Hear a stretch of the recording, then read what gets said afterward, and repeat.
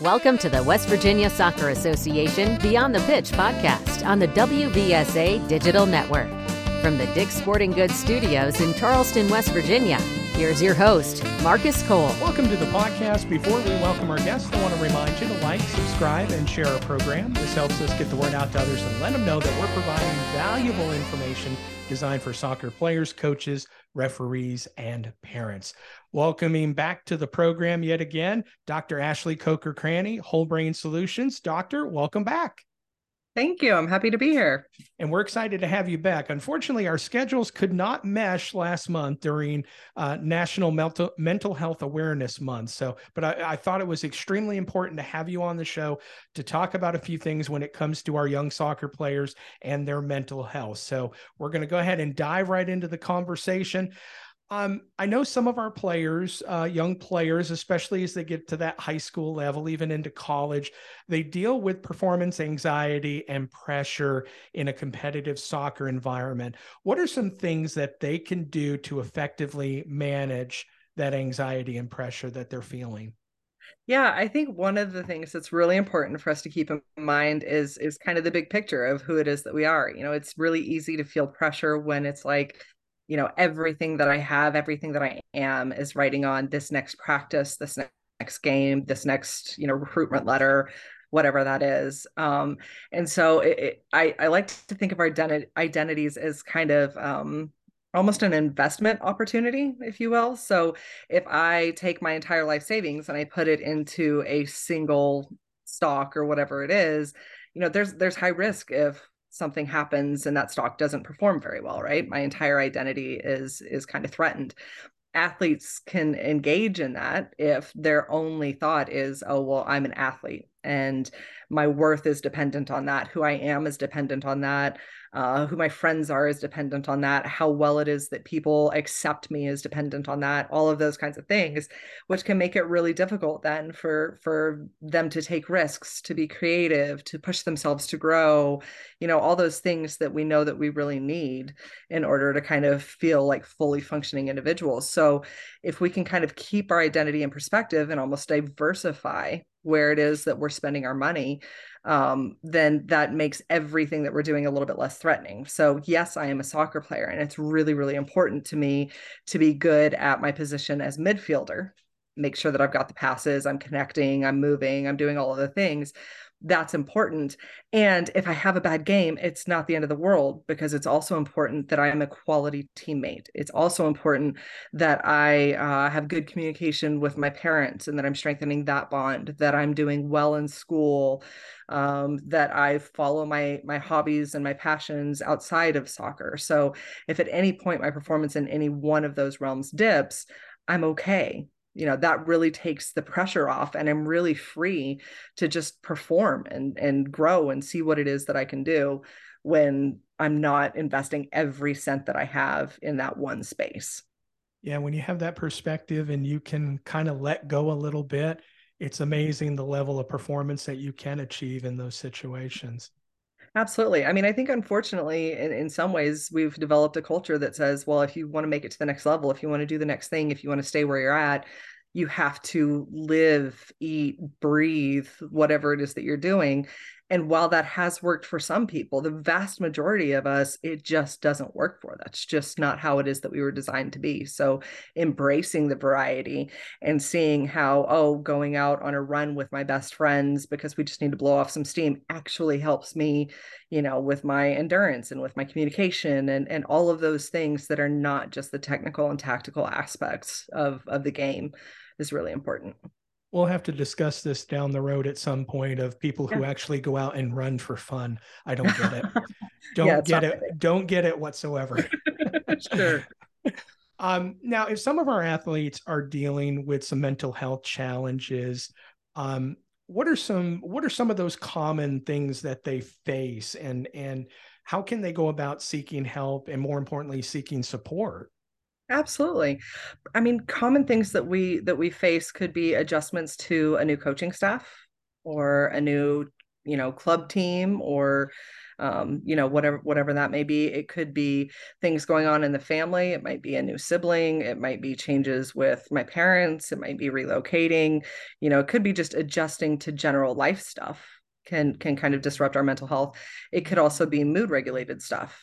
If we're talking about athletes who are in junior high and high school, bodies are doing a lot of different things. Hormones are changing. The brain is developing. There's always this kind of new influx of new information that our system is constantly adjusting to. And so that can cause some, irritability or lack of enjoyment or things like that. And when those things become pronounced, when those things become really disruptive and they're impacting maybe not just what's happening on the field, but also in the classroom and in the home and all that kind of stuff, then we know that there's potentially a mental health issue there that we kind of need to work on. And that's not to say that, they're damaged or there's something wrong with them. It's just, okay, if you were sick and you had a cold and you needed medicine, you would go in and get that medicine from your doctor. So, in terms of seeking out resources, it's kind of doing the same thing. Who's the clinician who can help me find the right medicine? And that might literally be some kind of pharmaceutical, but it might also just be, I just need to help shift the way it is that I'm seeing the world. I just need to shift where my priorities are. I need to learn new strategies for how to effectively communicate with people in my world. All of those things can positively impact mental health. And sometimes we just need a professional who's going to help us do that. We can find those professionals by just doing Google searches of sport counselors, sport psychology consultants, mental performance consultants, that kind of stuff. It could also be going to your school counselor, seeing who it is that they know in their networks, opening up and telling a coach or a teammate, hey, I'm struggling. Have you ever gone through something like this? Who did you find valuable? Could be different books that are out there that might be useful, whether that's here's a how-to improve things, or whether it's just I need to know somebody else has been through it. I want to know what their story is. There's lots and lots of resources out there. And I'm sure we can promise almost everybody that we've been through someone somewhere has been through that situation that you're currently going through. And there is always help out there. Just the key is taking that first step and seeking out that help. 100%. Yes. Yeah. Obviously, parents and coaches are important in a young athlete's life. What are some things that they can do to promote positive mental health and emotional well-being when it comes to these players? Yeah, I mean, coaches and parents can have a really strong influence on the psychological safety our players have. It's really important for coaches and parents to make sure that they are doing what they can to promote an environment where athletes feel safe enough to vocalize when they're feeling so overwhelmed, when they're feeling not quite themselves, when they're struggling with conflict with peers, all of those kinds of things. And we can promote a really safe environment by, if it's practice, letting them know, like, hey, for today, I want you to chase failure, take a risk, do something, that's how I'm going to measure your success today. It could be through intentionally making sure that we're trying to meet those kind of basic needs that all human beings have. Everyone needs to feel a sense of belonging. So how is it as a parent or as a coach, how is it that I'm showing athletes that I care about them and that I'm promoting them caring about each other and showing that we all need to feel like we're good at something. Okay, well, how can I put them in situations where they can shine, where they can see the successes that I know that they can have? And that's not everything, but I need them to know that they're capable of it. And then the last is autonomy. How can I help them to understand that they do have agency, they do have free will and choice in what it is that they want to do and how it is that they want to move forward. And if I can help them to feel like they get those needs met around me, then they're going to be much more likely to be able to reach out to me and feel like they're safe enough to reach out to me and say, hey, here's what it is that's really going on with me. Coaches just need to remember, and parents too, that these are more than just athletes, they're people. Yes. Yeah, we get in trouble when we just turn them into machines. Right, absolutely, and they're not. So we need to adapt. That's a big thing, I think, we need to really work on. We're speaking to Dr. Ashley Coker-Cranney, Whole Brain Solutions. Mental Health Awareness Month was last month, And we wanted to make sure that we talked about the mental health and some tips and strategies and things to look out for in our young athletes that they might be dealing with, maybe that they're not talking to us about, but maybe we can, show them the support that we can. Okay, say I'm a young athlete and, we hear the term work-life balance, we hear burnout from an adult level, but I think that can happen too from an athlete level, Absolutely. from being a student to being a son or daughter to being an athlete and just everything that comes with it. Are there any specific strategies or techniques that you would recommend that these young athletes can use to maintain that good balance? Yes. Parents are going to hate me saying this, so are coaches. Don't let your kids specialize young. It is important that kids develop both the physical literacy as well as the emotional and psychological literacy that they need to be successful athletes. If you specialize too young, if your kid is only playing soccer from the time they're 6 years old, not only does their risk for overuse injuries increase because they're constantly putting the same kinds of strains on the same, musculature and skeletal processes as they typically are, but they aren't getting the same creative thinking opportunities that they might get if it was, okay, I play soccer for this period of time and then I go and I do track or I go play basketball or whatever it is. By being able to help them see how it is that their skills generalize across multiple domains and being in positions where they can create new friendships, new connections, they can learn new rules to games and new strategies and things like that, that really helps to prevent a lot of burnout. A lot of times we get burned out because it's kind of the only thing that we're doing. So making sure that we're making time for our kids to go to that family reunion at that water park or, go try a new sport or take one night a week to go to a painting class or whatever it is, really encouraging that they're doing other things kind of for active recovery. I mean, if we think about how it is that we build muscle in the first place, you build muscle by tearing down individual muscle fibers, and then it grows by then having to kind of knit itself back together. But to do that, it needs time. And if we don't give it that recovery time, it's not going to knit back together. It will just continue to kind of be a hole that we're dealing with. So that means too, then, that we're not just thinking about, well, what activities or what hobbies or what other things are our kids doing, but are we making sure that they're getting enough sleep? If we think about like what happens in a typical sleep cycle, the first half of your sleep cycle is where it is that you do all of your learning. That's where it is that you take all of the information you learn throughout the day and you consolidate it and you commit it to long-term memory and you make sure that like it's kind of where it is that you need it. So if you just learned a new pass, you just learned a new pattern, you just learned whatever, you need that first chunk of your sleep cycle to really solidify that learning that night. But then the second half of your sleep cycle is where it is that we do all of the repairing. That's where those muscle fibers are actually knitting themselves back together. That's where all the neuron firing that you did that kind of broke some stuff down kind of gets repaired in those moments.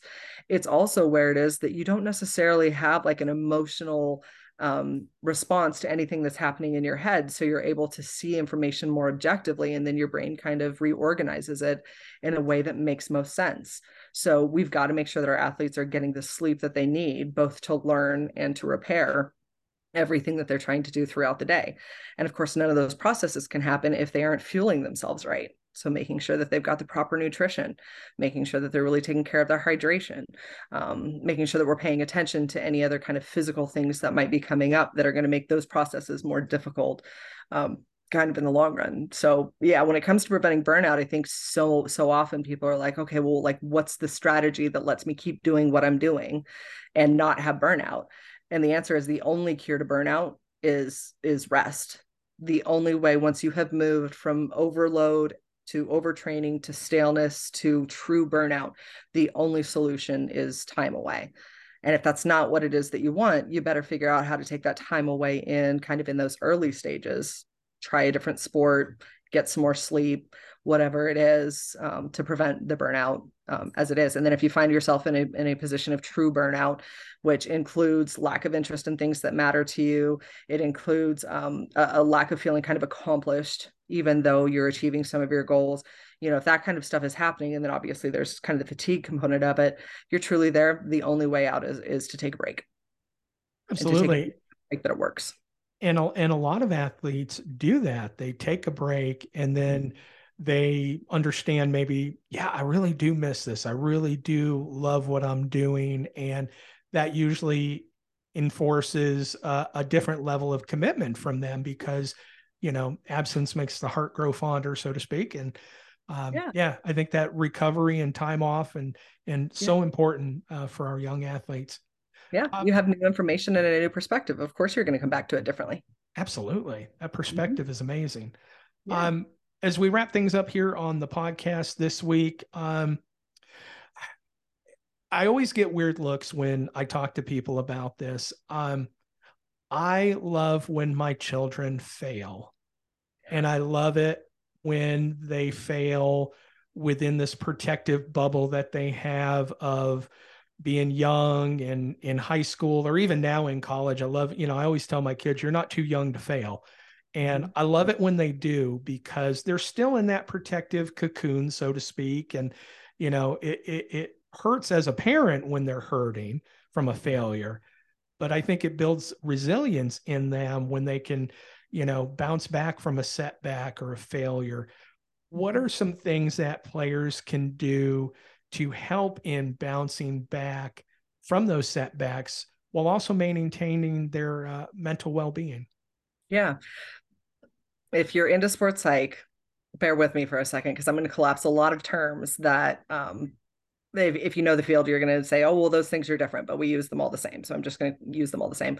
Whether we're talking about resilience, whether we're talking about mental toughness, we're talking about hardiness, we're talking about grit, all of those things, yes, technically there are nuances that are different, but all of those things include this ability to bounce back after adversity. And the way that we tend to talk about all of those things is that they are qualities that either you have or you don't have.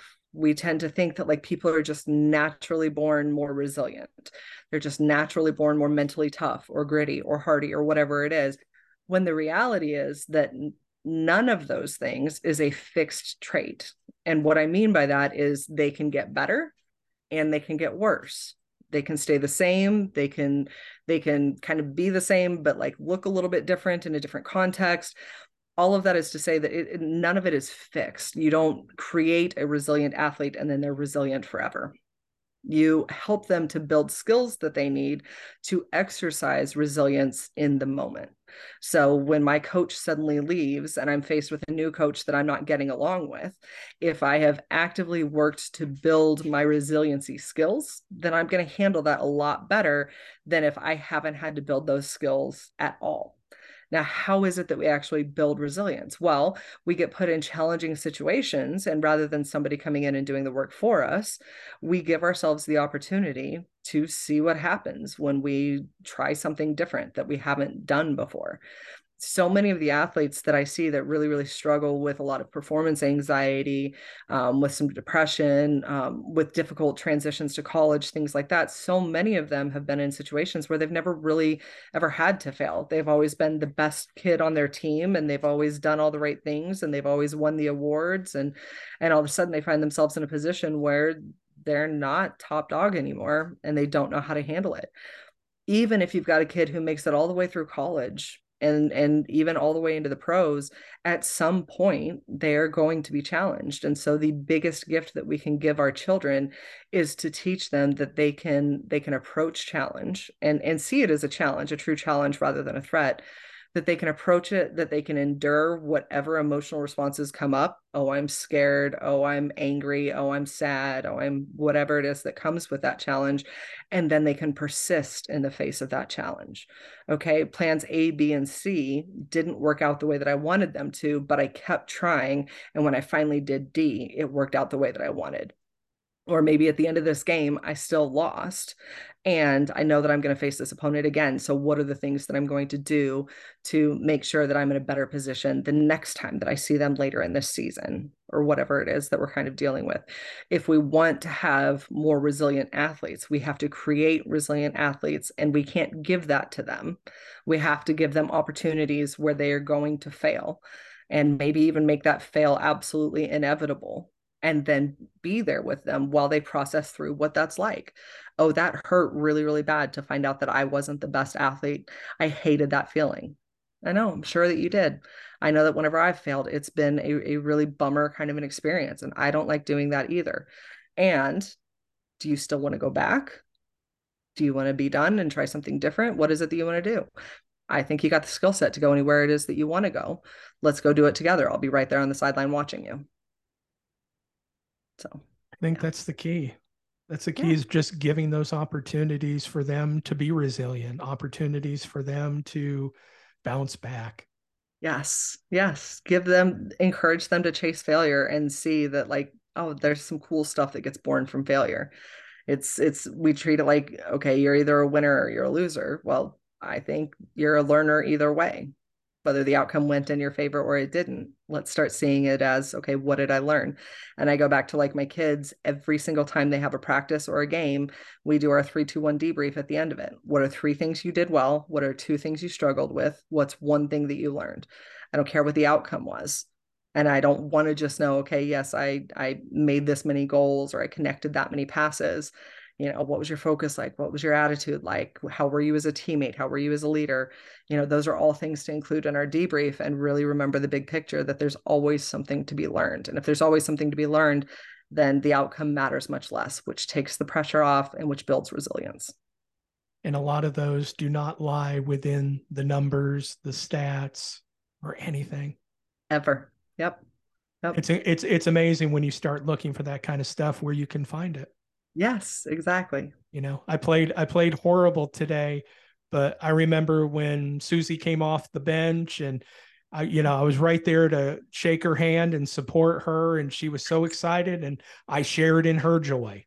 Yes. I didn't have the win today, but I celebrated the win of one of my teammates. Absolutely. Yeah, I just had a game with my son the other day where he came off and he was like, man, Mom, that just didn't feel like a great game today. And I said, okay, well, I mean, there's always things to appreciate about it. And, there's things not to. And so we do our debrief. And then afterwards he goes, well, what did you think? I said, well, I think it's more important, whatever it is that you think. But if you want to know the one play that I was more proud of than any other play, it was when your teammate made a huge save and you walked over to that teammate from across the field and you made sure to tell him great job and give him a fist bump. That was my favorite play all day long. And then that changes the whole tone of what that experience was like. Yep, absolutely.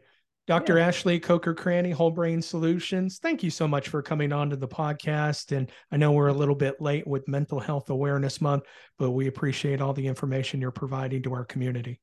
I'm happy to do it and can't wait to come along again. And thank you for listening to the podcast. We hope we provided some valuable information today. And if we did, make sure you let everybody know about our program. Just follow us on our social media channels, including Facebook, Twitter, and Instagram. Just search for us at WV Soccer.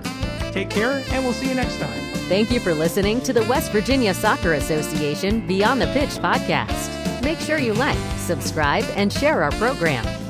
Copyright 2023. All rights reserved.